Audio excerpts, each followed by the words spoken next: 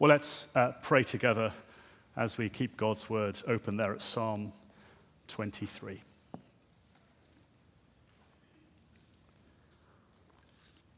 Our gracious God, our Father in heaven, we thank you for the privilege of gathering as your people today. Fill us with your Holy Spirit. Give us ears to hear your word to us. And help us to be those who rejoice in the Lord Jesus and leave this place resolved to trust in him and live for him and for him alone. Through Jesus Christ our Lord. Amen. So the world is a very dangerous place. And a few weeks ago, I was in the US Embassy in London. It was built in 2018. It cost $1 billion. It's the most expensive embassy in the world and the safest. It has titanium plates all around it. It's surrounded by a moat. Armed police on the outside, a detachment of US Marines inside. But as we stood in line, I got talking to a woman. And she said, my daughter's gone in to get a visa, and I just want her to get in and out as quickly as possible. I said, why?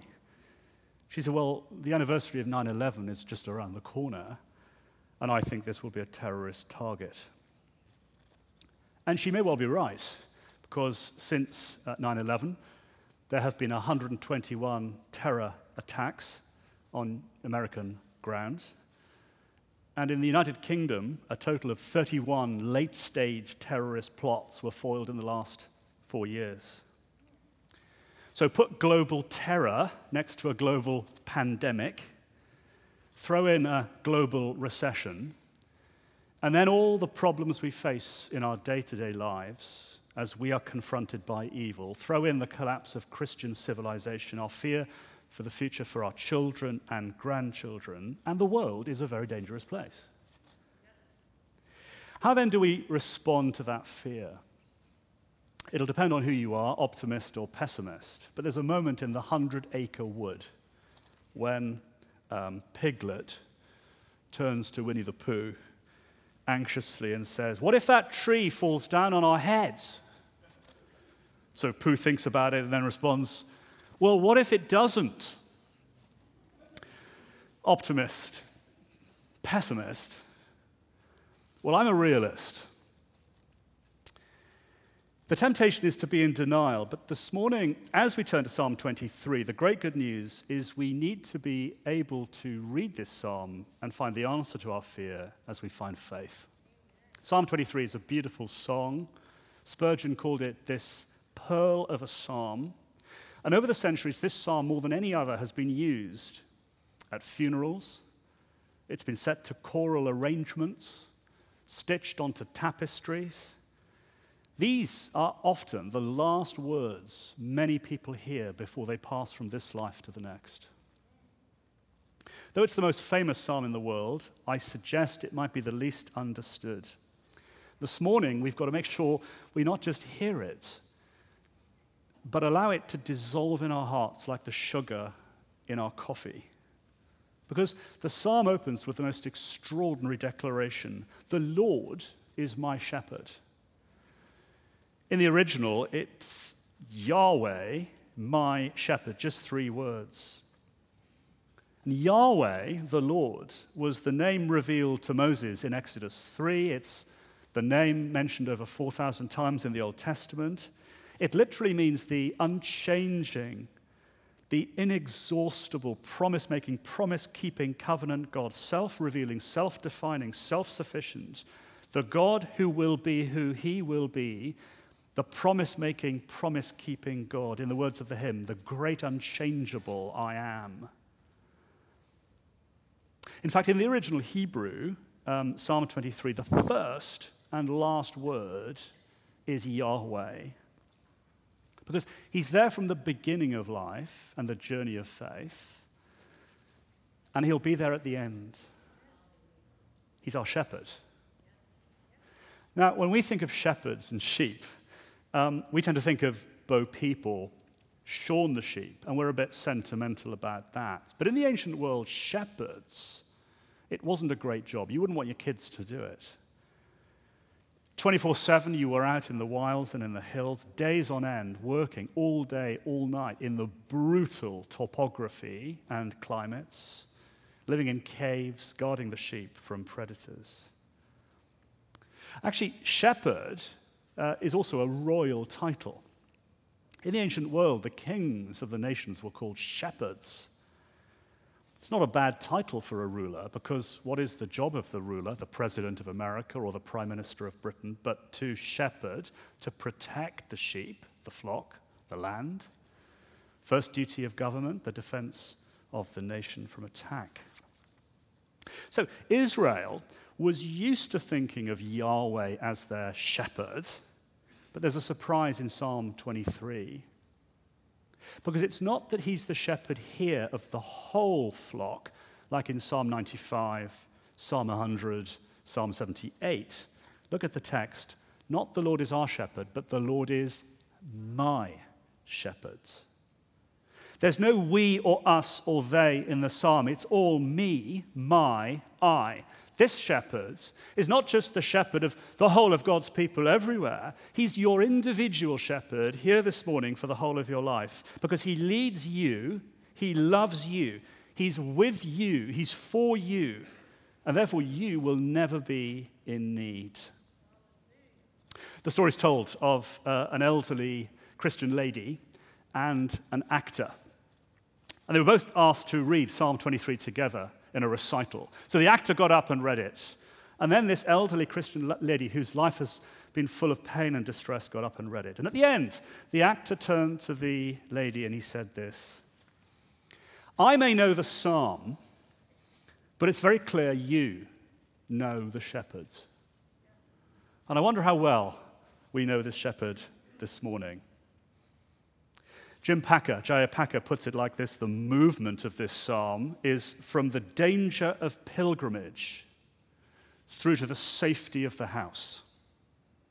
And the point is that all the way through pilgrimage, until we get to the house of heaven, this shepherd is with us and we're safe. And we're going to look at it briefly this morning under those two headings: the danger of pilgrimage, and then we're going to end with the safety of the house. The danger of pilgrimage, because the backdrop is the long migration that sheep would often be led in a flock. And actually, in this long migration, as the sheep are led by the shepherd, what David does is he gives us 3 snapshots of abundant provision to show why you will never lack anything with this shepherd. It's like a PowerPoint presentation or photos in an album, 3 photos or pictures. Have a look with me. Verse 2, he makes me lie down in green pastures. He leads me beside quiet waters. He restores my soul. So the first picture is green pastures. Now, that looks like a scene borrowed from a Constable painting. Are we somewhere in New Hampshire or on an English hillside in the Lake District? Well, no, because the original setting is Palestine. Don't think lush New Hampshire, think arid Arizonan desert. Terrain rocky and dry, grass, if there is any, scorched. And so the shepherd would lead a flock for miles looking for grass. But here we have lush grass. It is miraculous, that's the point. Second picture, still waters. Again, if you go to Palestine, the first thing they do at Tel Aviv airport is they hand you bottles of water, because there is no water on the journey. There is no oasis. It's arid, bone dry. And for days, the shepherd would lead his flock to find water. But here, despite the brutal topography, streams of water. The third key picture or word is that word restores. Literally in the Hebrew, he repents me. That's what it says. The picture is of conversion, of salvation, of deliverance. And that's what this shepherd does. And if we had time this morning in the busyness of this day, I think we should pause. We could hand around the microphone, and we could invite you all up one by one to the front. And we could all give our own stories and testimonies of how this great shepherd has repented your soul.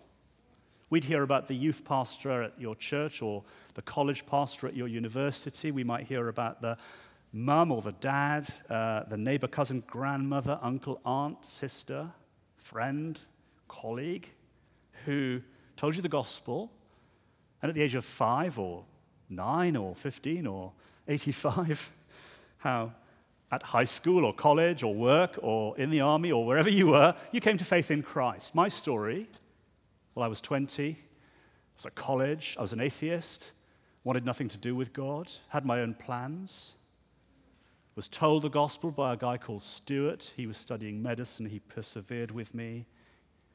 I remember walking across a field, and this is shameful to admit, saying to God, I knew he was there, I want nothing to do with you, get out of my life. And how I was led by him through the conviction of the Holy Spirit to kneel at my bedside. It was a Thursday afternoon. There were yellow walls, and it was raining. I remember that. And I gave my life to Jesus Christ. He repented my soul. And when we find repentance, we find the great 3 F's. Forgiveness for all our guilt. Friendship with the God who loves us. And a future with him in the new heavens and the new earth forever. The French existentialist Jean-Paul Sartre cried out that God does not exist, I do not doubt, but that my whole being cries out for God, I cannot deny. And Augustine, oh God, you create us for yourself, and our hearts are restless until they find their rest in you. So Sarah and I love Handel's Messiah, and we have a rule, and Sarah's very strict about this. We're not allowed to listen to it until Thanksgiving. And then, after Thanksgiving, there's nothing else we listen to until Christmas but Handel's Messiah. We have another rule. She imposes this on me. You have to take me to hear it every year somewhere in the country, so I have to locate it, and off we go. But if you know Handel's Messiah, you'll know that there's a beautiful moment. It's our favorite, where the alto soloist sings in a 12/8 time signature, a duet with 2 voices. And it's very quiet and melodic. And actually what Handel does is brilliant, is he merges 2 texts. And the text is Isaiah 40, verse 11, and then Matthew 11. And if you know the piece I'm talking about, we move from the alto to the soprano as it starts with, he will feed his flock like a shepherd does, and carry the lambs in his arms. It's so beautiful. And then all of a sudden, without realizing it, you switch from the truth about what this shepherd will do to the invitation of the gospel. Matthew 11, come unto him, all that heavy laden are, and I will give you rest. There's the promise of the gospel. If you're not a Christian person here this morning, come to Christ. He leads us through his gospel, through his word. My sheep listen to my voice. I know them, and they know me. Well, let's go back to Psalm 23, because where does he lead us? Verse 3, into paths of righteousness. And that phrase, paths of righteousness, Luther translates as auf rechter Straße. I did German 35 years ago, it's a bit rusty, but that phrase, auf rechter Straße, literally translates, and it's the Hebrew, the right path. So here's the promise this morning, and it is extraordinary. Wherever you are, whatever you're going through in life, if you belong to this shepherd king, he will always lead you in the right path. There are no surprises. He makes no mistakes. Whatever your life story has involved, that was the right path for you. No detours. He's in complete control. This is extraordinary. Our king is sovereign over the macro affairs of the universe, geopolitically speaking, China and America in Taiwan, and he is sovereign over every single detail in your life. He was sovereign over the cereal you chose this morning, sovereign over the socks you put on. This is amazing. Sounds great. But there's a very big surprise, and I want you to see it. Suddenly, in verse 4, it's as if the whole mood of the psalm changes. And suddenly, it's as if this cloud rolls in and it goes cold and dark, as if a hurricane is coming in. One commentator puts it like this: now, from a life of abundant ease, the psalmist moves to a description of fearful threat. Probably what's happening is that the long migration has taken the flock down a deep canyon. And it's so deep down there that the cliff's shadow is hanging over steep walls above, and the sun's rays are being blocked out. It's cold and it's dark and it's scary. And the point is that we know that God is up with us on the sunlit uplands where the sky is blue and the sun is shining. But here's the pastoral question: is he with me in the terror of life down there in the dark valley? And to underline the terror of this, what David does is quite striking. He takes two words and he merges them together to form a superlative. So verse 4 literally reads, "The shadowiest of all shadows," or if you like, the valley of deepest, darkest darkness. This is really scary stuff. Actually, the word death is not mentioned in the original, but we are in the valley of deepest, darkest darkness, which can include death. But the point is, you can be at home or at work, and suddenly you're plunged into this place. Isn't this how it works? 1 minute, in the words of Frank Sinatra, I'm riding high in April, and then I'm shot down in May. 1 minute, I'm driving along in the middle lane on the freeway, and it's all just great. I'm cruising along on cruise control, and life's just going like clockwork. I've just come back from the New Jersey shoreline, sun, sea, surf, and sand. And then, bang, the phone rings. And it's your physician. And the scans are back from the hospital lab, and it's bad news, because it's grade 4 multiple organ cancer, and it's inoperable. Or it's your employer, because you've been laid off. Or it's the police, because there's been a terrible car crash and she's been killed. Or it's your stockbroker, because there's been a crash and you've lost everything. God may be with me up there in the sunlit uplands, but is he going to be with me now in the deepest valley of darkest darkness? And there'll be some people this morning really struggling in that place. You're going through serious mental ill health, family breakdown or debt. You have been laid off at work, or you face bereavement, or there's been a diagnosis, or you face dreadful chronic physical pain, or scars from past abuse, or the haunting memories of past sin. On Wednesday, I heard that somebody I knew had just been diagnosed with pancreatic cancer. It's one of the most aggressive. 10% make it to 2 years. Most die within weeks of the diagnosis. The valley of the shadow of death. But isn't it striking that verse 4 follows verse 3? In verse 3, the promise is you'll always be on the right path. And now the right path is the darkest path. Because this is a God who will test us because he loves us.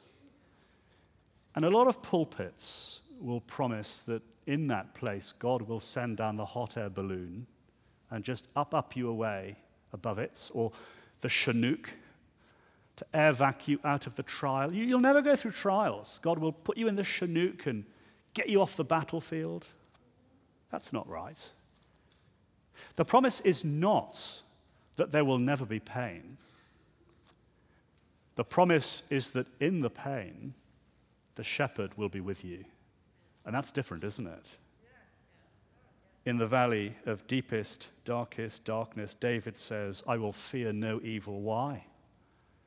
Because you are with me. And I think those are the most precious 4 words in the universe. You are with me. We assume the valley will destroy faith, but actually something really weird is now happening in the psalm. It seems to be strengthening faith. See what's happened? He's switched from calling God the shepherds, now he's in prayer. It's you. And there are two things that comfort David in this valley, the rods and the staff. They comfort me. The rod was really a cudgel or a club. Think a baseball bat. That's what it is. 3 foot long with a bulgent end and slate in the middle. And the rod was used to pound jackals to death. It was a defensive weapon under attack. And actually, it can be translated scepter because it's a royal instrument as well. And the staff spoke of care. It was used to count the flock in at night and count them out in the morning into safety. This picture of the rod and the staff speak of a comprehensive care. This shepherd really does care about you. He's going to defend you from every enemy attack and pastorally keep you in the flock until the end of the age. I was in London just the other day with Emily, our eldest. We were coming out of a theatre. We'd seen Mary Poppins in Soho. We came out, and there were hundreds and thousands of people. It was pretty wild, fairly scary. And I turned to her and I said, Emily, are you scared? And she said, no. I said, why not? She said, Daddy, because you are with me. The promise is not that he'll take the threat away, but that he will be with us to face the clear and present danger in what Bunyan calls the wilderness of this world. Safe on the journey. And then in verse 5, there's a sudden switch of scene, as if our director, Steven Spielberg, shouts, cut! And we suddenly move from camera 1 in the world of sheep and shepherds to camera 2, and we're now all of a sudden at a banquet. A table has been prepared before me in the presence of my enemies, and there's oil and anointing and food. And the reason for this switch of scenery is because the world of sheep and shepherds can only take us so far in covenantal relationship with God.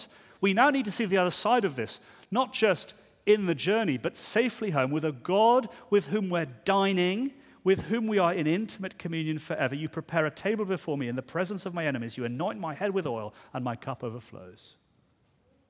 Now, one of the highest privileges for any foreign head of state in England is to be invited to a state banquet by Her Majesty the Queen. Since 1953, she has only ever hosted 152. Every Chinese president, American president, French president is desperate for the honor of being invited to a state banquet. The protocols are extraordinary.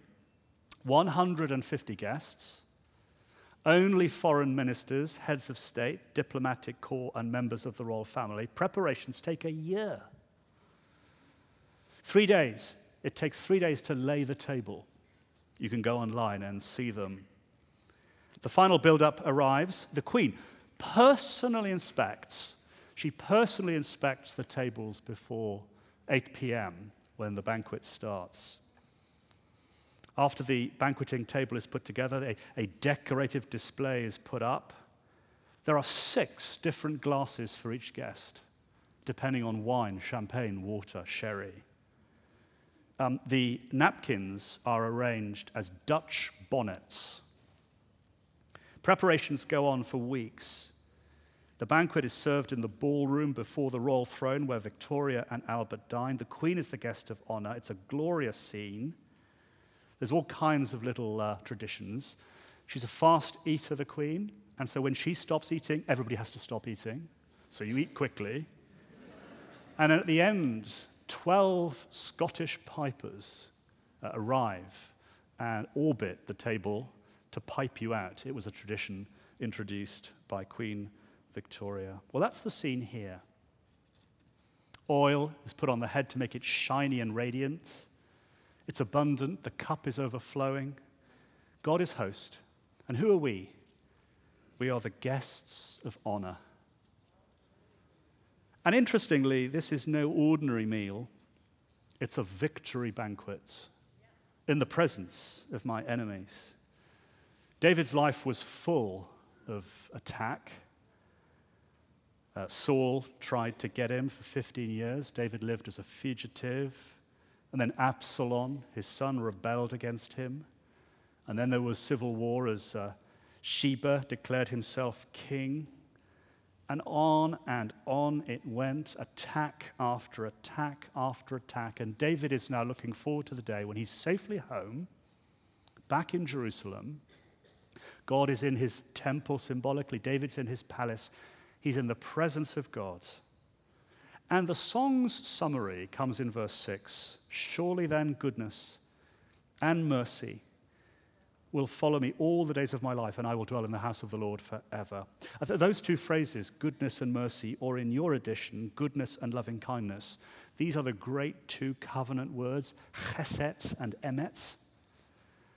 Those are the words of the gospel, the covenants of God. And in the original, it's not follow, but pursue. Here's the promise. Every single day of your life, wherever you are, whoever you are, whatever you're going through, two things will always follow you. Goodness and mercy. But they won't follow you, they'll pursue you. Normally, when you're being pursued, you try to get away from it. But actually here, we long that it catches up with us, and it will. Every day, goodness and mercy will follow us. And at the end, if you're Christian, you will dwell in the house of the Lord, the new heavens and the new earth where righteousness dwells, as we bask in a physical place full of the mercy and grace and goodness of God. I want to do one more thing before I finish, because I think it's really exciting. It is to see this, that the original singer of Psalm 23 is David. David was the anointed king, Messiah, the Christ. And as David sings this song, he's really singing it on behalf of another anointed king. I want to think about that before we finish. Because the editor of the Psalms is highly sophisticated, and he deliberately places Psalm 22 before Psalm 23, and then Psalm 24 after Psalm 23. So what's happened in Psalm 22? Listen to this, verse 11. The Christ is crying out, don't be far from me, for trouble is near. Verse 12, many bulls surround me. Verse 13, roaring lions open their mouths wide against me. Verse 16, I am surrounded by a band of evil men. So Psalm 22 is the crucifixion. And how does Jesus respond in the face of that, the deepest, darkest valley, but with the faith of Psalm 23? Because the promise of Psalm 23 is that in the face of the crucifixion, there will be vindication in the face of his enemies, which is the resurrection of which Psalm 24 speaks. The abandoned king of Psalm 22 is the trusting king of Psalm 23, is the glorified king of Psalm 24. It's all about Jesus Christ, because on the cross, he died as our king. He bore our guilt and our shame. On that cross, he took all our shame and guilt, and he paid the price as he faced hell for us, bearing the wrath of God at our sin. I remember it was explained to me like this when I was younger. Imagine, Tony, this is your guilt. There's the perfect Lord Jesus Christ. What happened on the cross was the transfer, as all your guilt and shame was transferred to Christ. The full punishment of God fell on him in our place, so that we, glorified and perfected by his righteousness, can go free and find God. I used to work in London, and near where I used to work was a building called the Old Bailey. It's the Central Criminal Court. On the top of the Old Bailey was a figure called Justica, or Lady Justice. I think your Supreme Court has it there as well. And she holds two things, scales and a sword. That's justice, because in the scales we are weighed and found wanting. And the demand is that the sword of justice falls upon us. Well, right next to the Old Bailey is St. Paul's Cathedral. And on top of St. Paul's Cathedral is a glorious golden cross. Because I'm weighed, and I can tell you, I'm found wanting. But the sword fell not on me, but on Jesus Christ in his saving death. Goodness and mercy will follow us every day of our lives. Well, on Friday, something very exciting happened, which was that I entered the US as a permanent resident. I got a stamp in my passport to say I can now live here for the rest of my life. But there was one condition. I wasn't allowed to enter alone, but only with my sponsor, that's Sarah. She had to enter ahead of me and be in America first, or enter with me. I am not allowed to get into this great country on my own. I'm not a citizen. I have no rights. I have no ability without my sponsor to enter this country and discover the greatness of living here. It's like that with Jesus. We can't get into heaven alone. The sponsor has to get us there, the shepherds. He died at Calvary, rose from the grave, ascended into heaven. He is preparing a place for us, and by his death and through his righteousness, he sponsors us. He leads us through this life and then through death as a shepherd, sovereign Savior. So whatever we're facing, however painful or hard, however much we lack assurance, this shepherd will be with us throughout life. And then at the end, in death, the sponsor, shepherd, sovereign Savior stands willing, ready to get us to glory forever. Let me end with one story and then we'll close. Some years ago, two Christian pastors were on holiday together in the mountains of North Wales. And as they walked and hiked through the mountains, they came across a little boy. He was about 7, a shepherd. He was looking after some sheep in the North Wales mountains. And they tried to explain to him Psalm 23 and tell him the gospel. He was illiterate, so he couldn't really read it. So they said, look, let's try and teach you the psalm. Just the first line. The Lord is my shepherd. It was hard work. So one of them said, look, let's just take your hand.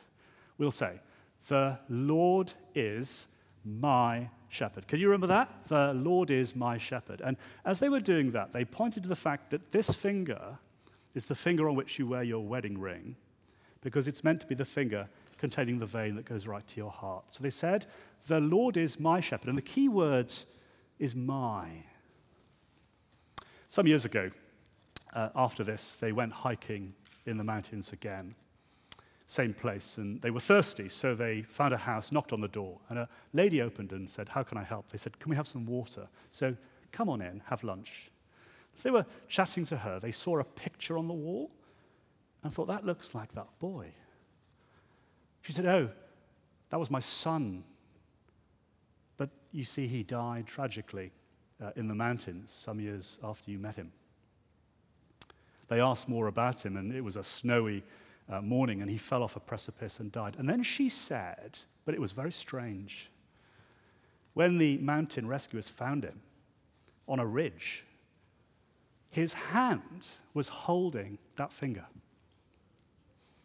In fact, so tightly was he holding it, they couldn't actually remove the hand from the finger.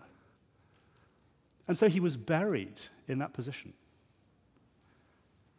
The Lord is my shepherd. Whatever we're facing, wherever you've been, whatever lies ahead, the Lord is your shepherd. Let's pray. Gracious God, Heavenly Father, we thank you that in life, in death, in eternity, you are with us. We fear no evil because you, the Lord, you are my shepherds.